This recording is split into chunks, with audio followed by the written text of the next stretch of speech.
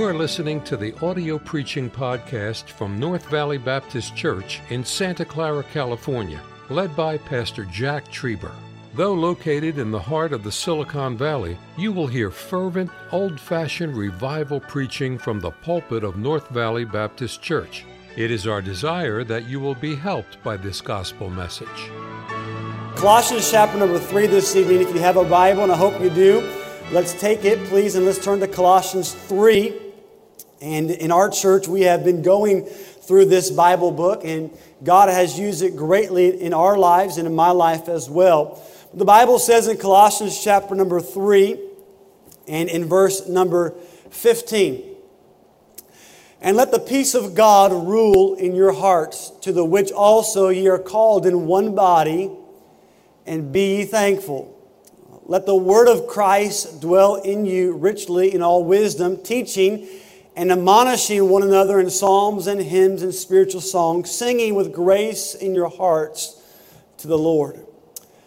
And whatsoever ye do in word or deed, do all in the name of the Lord Jesus, giving thanks to God and the Father by Him." Let me bow forward to pray before I begin. Father, tonight I come to you, and I'm grateful that we can have an open Bible this evening. Lord, to read your word, I would pray you'd speak to our hearts this evening. Give us truth that would help us as we seek to live for you this week. I would pray that you'd empty me of myself and fill me with your Spirit, that I could be a blessing to the people that are here this evening. Thank you, God, for the North Valley Baptist Church. Thank you for their faithfulness and their testimony, their love for you and for your word. I would pray you bless now our time together. In Jesus' name I pray. Amen. Well, for as long as I can remember, I've always been a fan of crime TV. I've always enjoyed watching that on television. Matter of fact, we were watching a little bit of television the other night, and we just happened to land on one of those crime shows. I enjoy going on the journey with the detectives and looking for clues and looking for evidences, trying to pinpoint the perpetrator and looking for clues and DNA and fingerprints and things of that nature. I enjoy watching the interviews in the grainy holding rooms there as they interview that suspect and seeing perhaps that they are either guilty or not guilty, trying to get some information out of that person. I enjoy watching the courtroom scene as that person will stand before the judge and that lawyer will begin to prosecute that individual, and with enough evidence that judge will determine whether or not that person is guilty or not guilty. At the conclusion of those episodes, inevitably there's going to be some text on the screen that gives that person's name and whether or not they were found guilty or innocent. Then usually it tells that person where they're spending their sentence and for how long they're spending that sentence. That entire case of those crime TV shows centers around the idea of whether or not there's enough evidence to convict the suspect for the crime that they are alleged to have committed. And much like our text of Scripture tonight, I want you to go on a crime scene journey with me about not just some suspect in some distant land, but the suspect tonight is you. The suspect tonight is me. To identify whether or not there is enough evidence in our lives to see if we are living the Christ-centered life. Paul is writing in Colossians chapter 1, 2, and 3, and 4 to a church by the name of Colossae. Paul had never met these individuals. As a matter of fact, Paul was in Rome as he's writing this letter, and he's writing back to a church body that had been infiltrated by a false doctrine that was called Gnosticism. In short, this false heresy and teaching was leading the Colossae church to believe that there was something more needed in these people's lives besides Jesus Christ.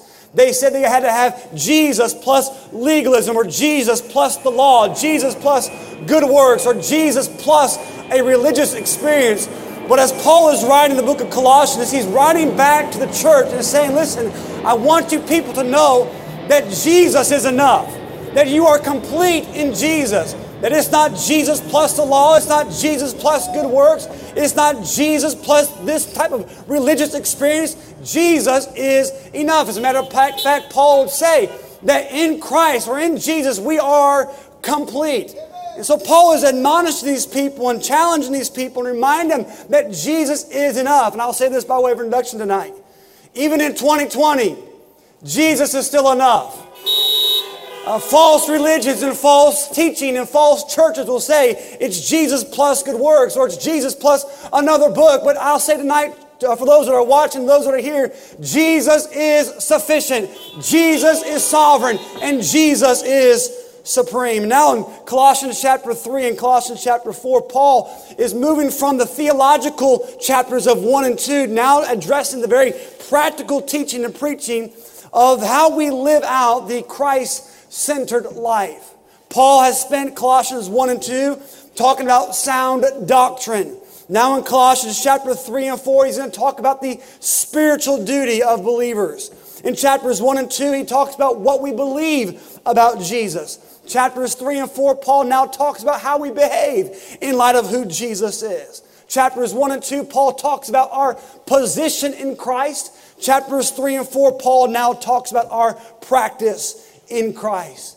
Paul says that we're to live the Christ-centered life, that Jesus is to be not just a part of our life, Jesus is our life, not just on a Sunday morning, not just on a Wednesday night, not just on a Sunday evening. Jesus is to be our life 24 hours a day, 7 days a week, 365 days out of the year.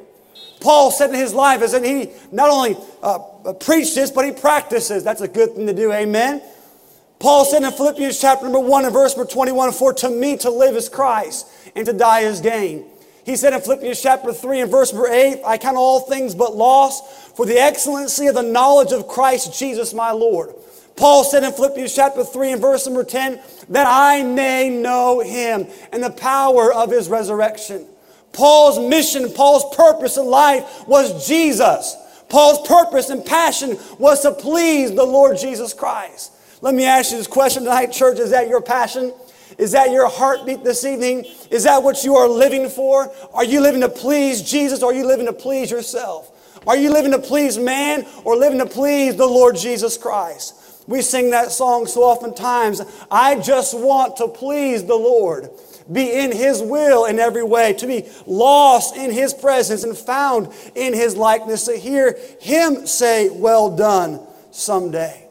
Paul now gives to us three evidences tonight of the Christ-centered life. See, how do I know if I'm living with Christ at the center of my life? How do I know if I'm living the Christ-centered life? Paul says for us in our text, there's three evidences that I want to give to you, or three clues that will help us identify the man, the woman, the child in the mirror, whether or not we are living with Christ at the center. Number one, the Bible says this in verse 15. How do I know if I'm living the Christ-centered life? Verse 15 says this, that the peace of God will rule. The peace of God will rule. Look at your Bibles one more time. Colossians chapter 3 and in verse 15. And let the peace of God rule in your hearts, to which ye also are called in one body, and be ye thankful. Peace in this text, as he talked about the peace of God, means to join together, to bind together that which has been separated. We know that our position in Christ now is that we are at peace with God. How many of us recognize this evening that before we met the Lord Jesus Christ, the Bible clearly states that we were the enemies of God. We were alienated from God. We were strangers and foreigners. Why? The Bible says in the book of Genesis that it was because of our sin that separated us from a holy and righteous God. And religion tries to do good works, and religion tries to do good things to reconcile ourselves back to God. But none of those things are sufficient. Jesus is enough. And that's what the Bible says in Romans chapter 5 and in verse number 10. If when we were enemies, we were reconciled to God by the death of his Son, much more being reconciled, we shall be saved by his life. How do we have peace with God tonight? Or how do we have the peace of God tonight? Through Jesus Christ our Lord. We're no longer a stranger. We're no longer an outcast. We're no longer an enemy, but we are being reconciled to God to be sons and daughters who have friendship with God because of what Jesus has done. So the peace of Christ will rule. But he's talking now not just about a positional peace, but a practical peace. Meaning this, that the word peace, meaning freedom from worry. Freedom from worry.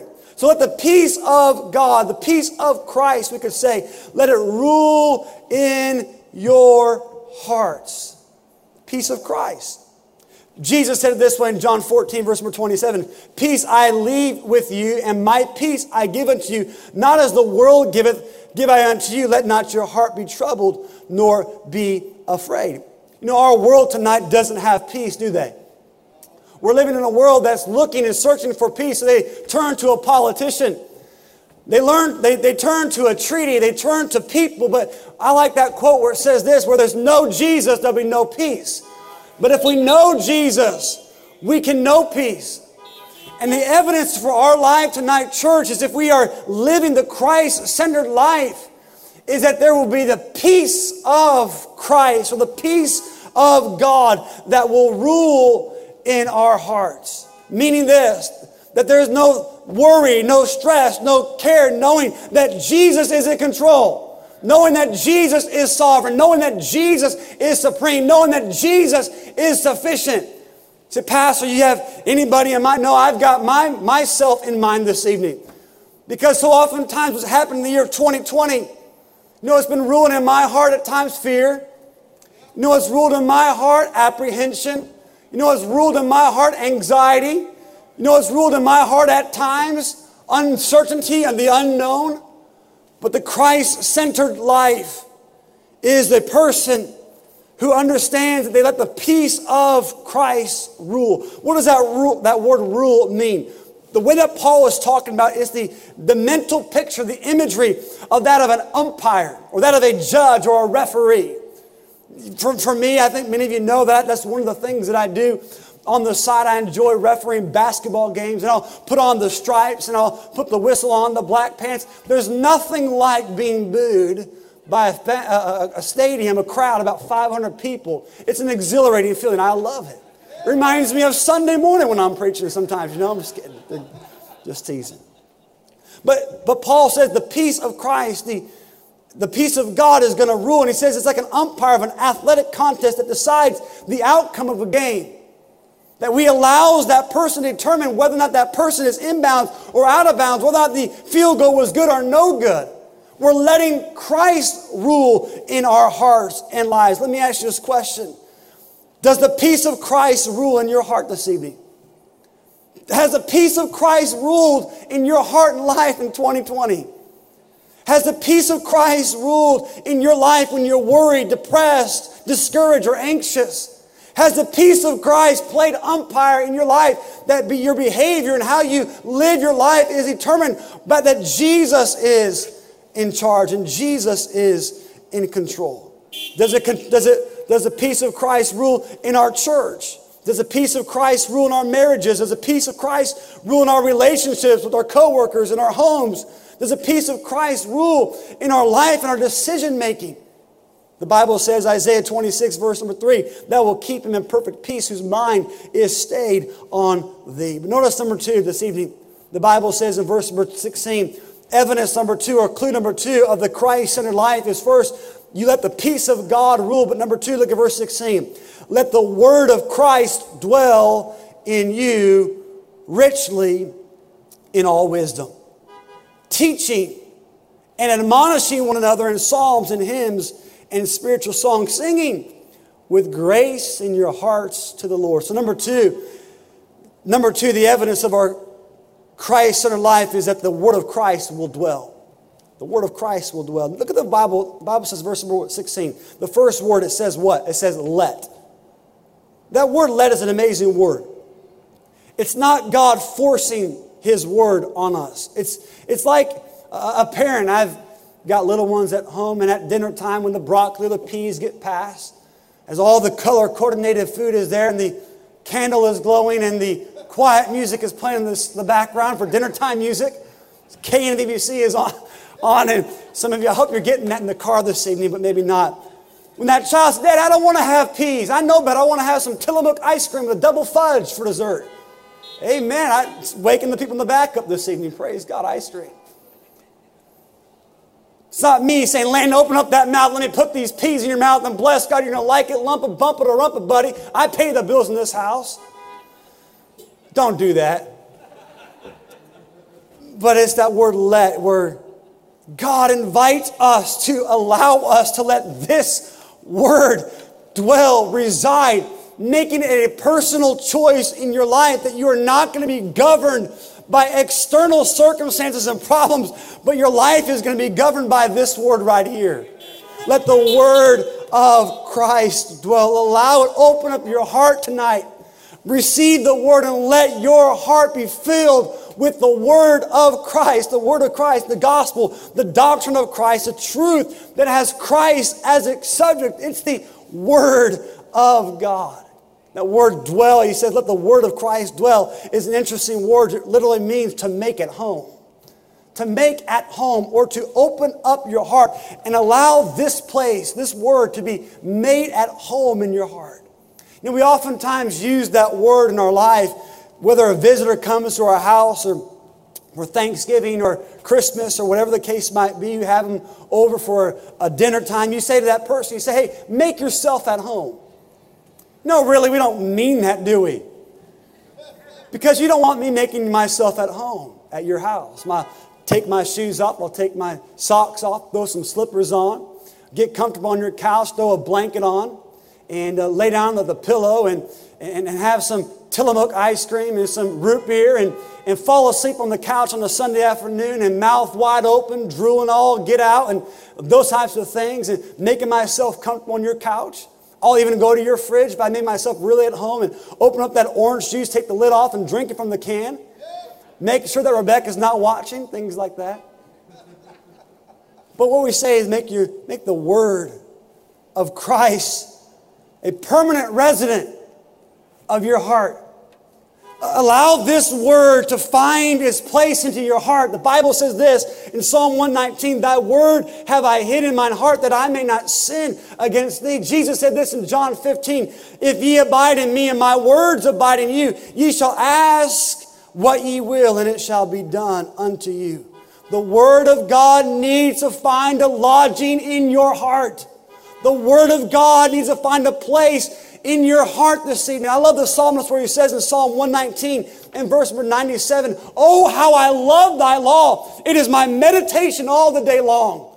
See, when you're living the Christ-centered life, this word is not just going to happen on a Sunday and just not going to happen on a Wednesday, but tomorrow morning you're going to find yourself on a Thursday morning with the open Bible and a pen ready to receive truth from God's word. What are you doing? You're hiding it in your hearts.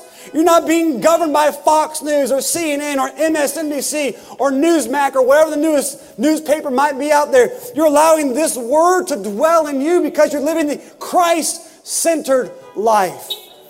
I like how one man said it this way. He said, the Bible contains the mind of God, the state of man, the way of salvation, the doom of sinners, the happiness of believers.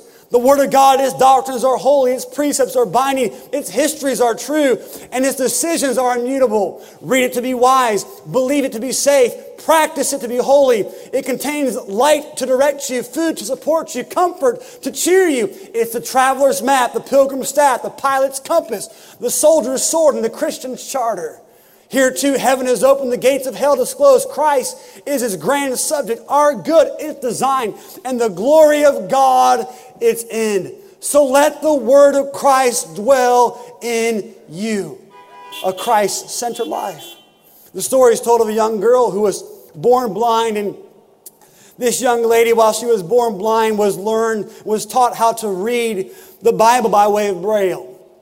She was given a copy of Mark's gospel and was taught how to use her finger to comprehend and to understand the Word of God. That girl's fingers became so callous that after some time of reading the Word of God that she began to lose sensitivity in her fingertips.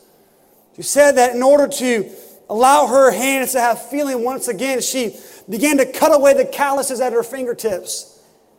In so doing, she discovered that these fingertips were hoping to have more sensitivity, actually lost her sense of feeling. Tragically, that little girl, that young lady, she said to that Bible as she cut those fingers and the calluses that replaced it were more permanent and harder and tougher. She held that copy of God's Word and she began to weep and began to cry. And she said, "Farewell, farewell, sweet word of my Heavenly Father." Thinking that in her life she would never have the opportunity to read with her finger because of her blindness. Holding God's Word in her hand, she gave it one good kiss goodbye. In so doing, she found that her lips were even more sensitive to touch than her fingertips were. And the story is told how that young lady, born blind, who could no longer use her fingertips to read Braille, she would take her lips and with her lips would read the Word of God. Let me ask you, church, tonight, do you have that type of passion for this Word this evening? Do you have that type of life that your life is letting the Word of Christ dwell in you? Can I challenge us in the year 2020? Let's spend more time in the Word than we do on TV. Let's spend more time in the Word than we do on Facebook and Twitter and Instagram. What would happen in the church? What would happen in our country if God's people got serious about this Word right here and found themselves in the Bible and let the Word of Christ dwell on them this evening? Read it, believe it, obey it, heed it. Why? It is God's Word. So the evidences of a Christ-centered life, the peace of Christ will rule. The Word of Christ will dwell. But number 3, look quickly this evening. The Bible says, "And whatsoever ye do in word or in deed, do all in the name of" who? Say it out loud. The Lord Jesus. What a beautiful name that is. Amen. Never has there been a name so dear than this heart of mine. This is a name divine, the precious name of Jesus. Jesus is the sweetest name I know. And he says here tonight, the evidence number 3 of a Christ-centered life is that you will live and I will live with the glory of Christ as the goal. The glory of Christ as our goal. Paul says that whatever you do, meaning literally whatever you do, making no exceptions, not making the split between sacred or secular, in our workplaces, in our homes, in our church, in our areas of service, that whatever we are doing in word or deed, lips and life, we do to the glory of the Lord Jesus Christ. Not just religious service on Sunday, but on business on Monday. Who are we doing it for? We're doing it for the Lord Jesus Christ. Speaking in His name, acting in His name, behaving to His honor and to His glory, not to our own.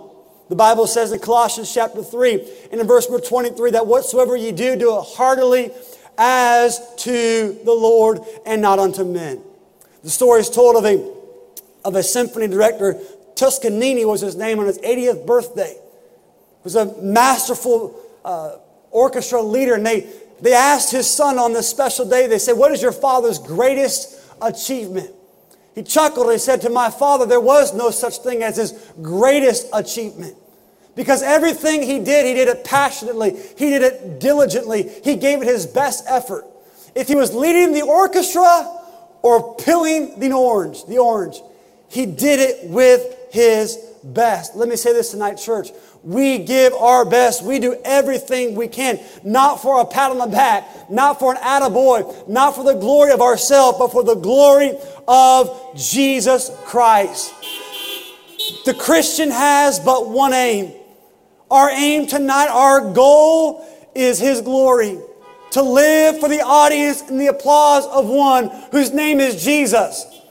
And I want to encourage us tonight, church, that if we are living the Christ-centered life, that whatever it is that we are doing, we do it for the glory of God. So let me ask you this question quickly. Asking ourselves this week, how do we apply that? What does that mean? What is the test for us this week? We ask ourselves questions like these. Would Jesus post that? Would Jesus say that? Would Jesus treat His bride that way? Would Jesus behave that way behind the wheel?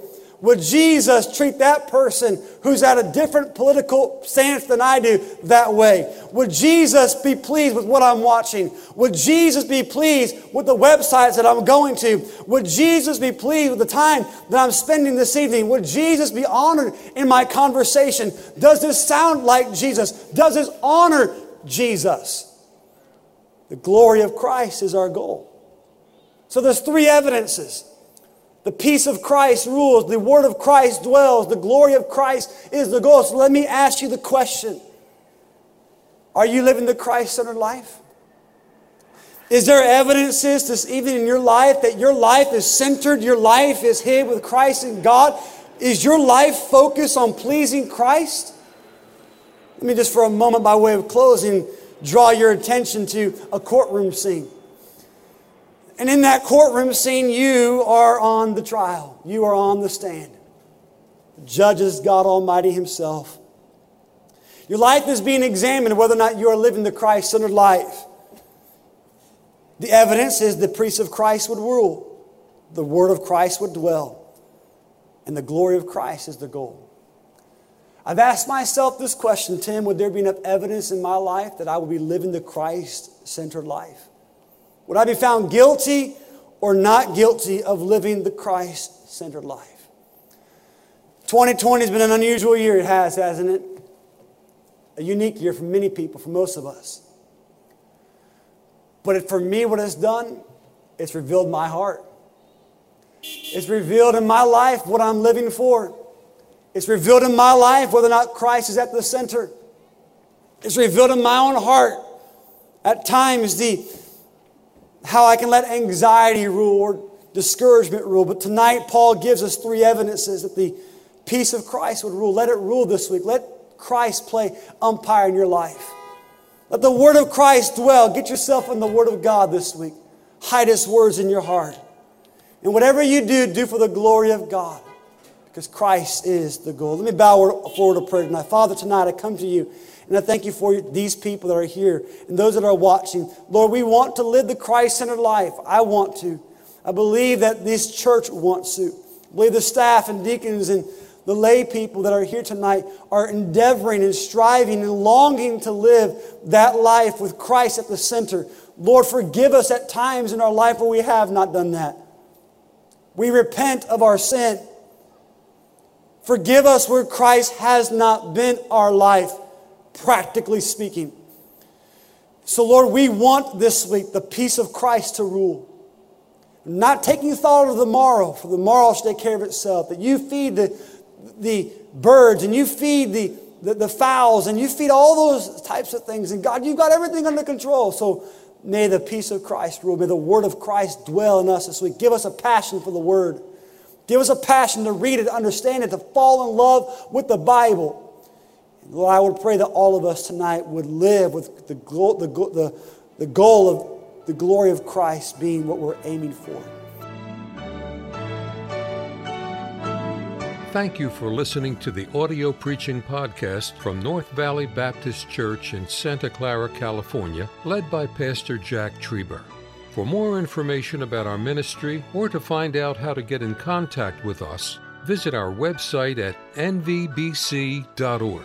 May God bless you as you serve Him this week.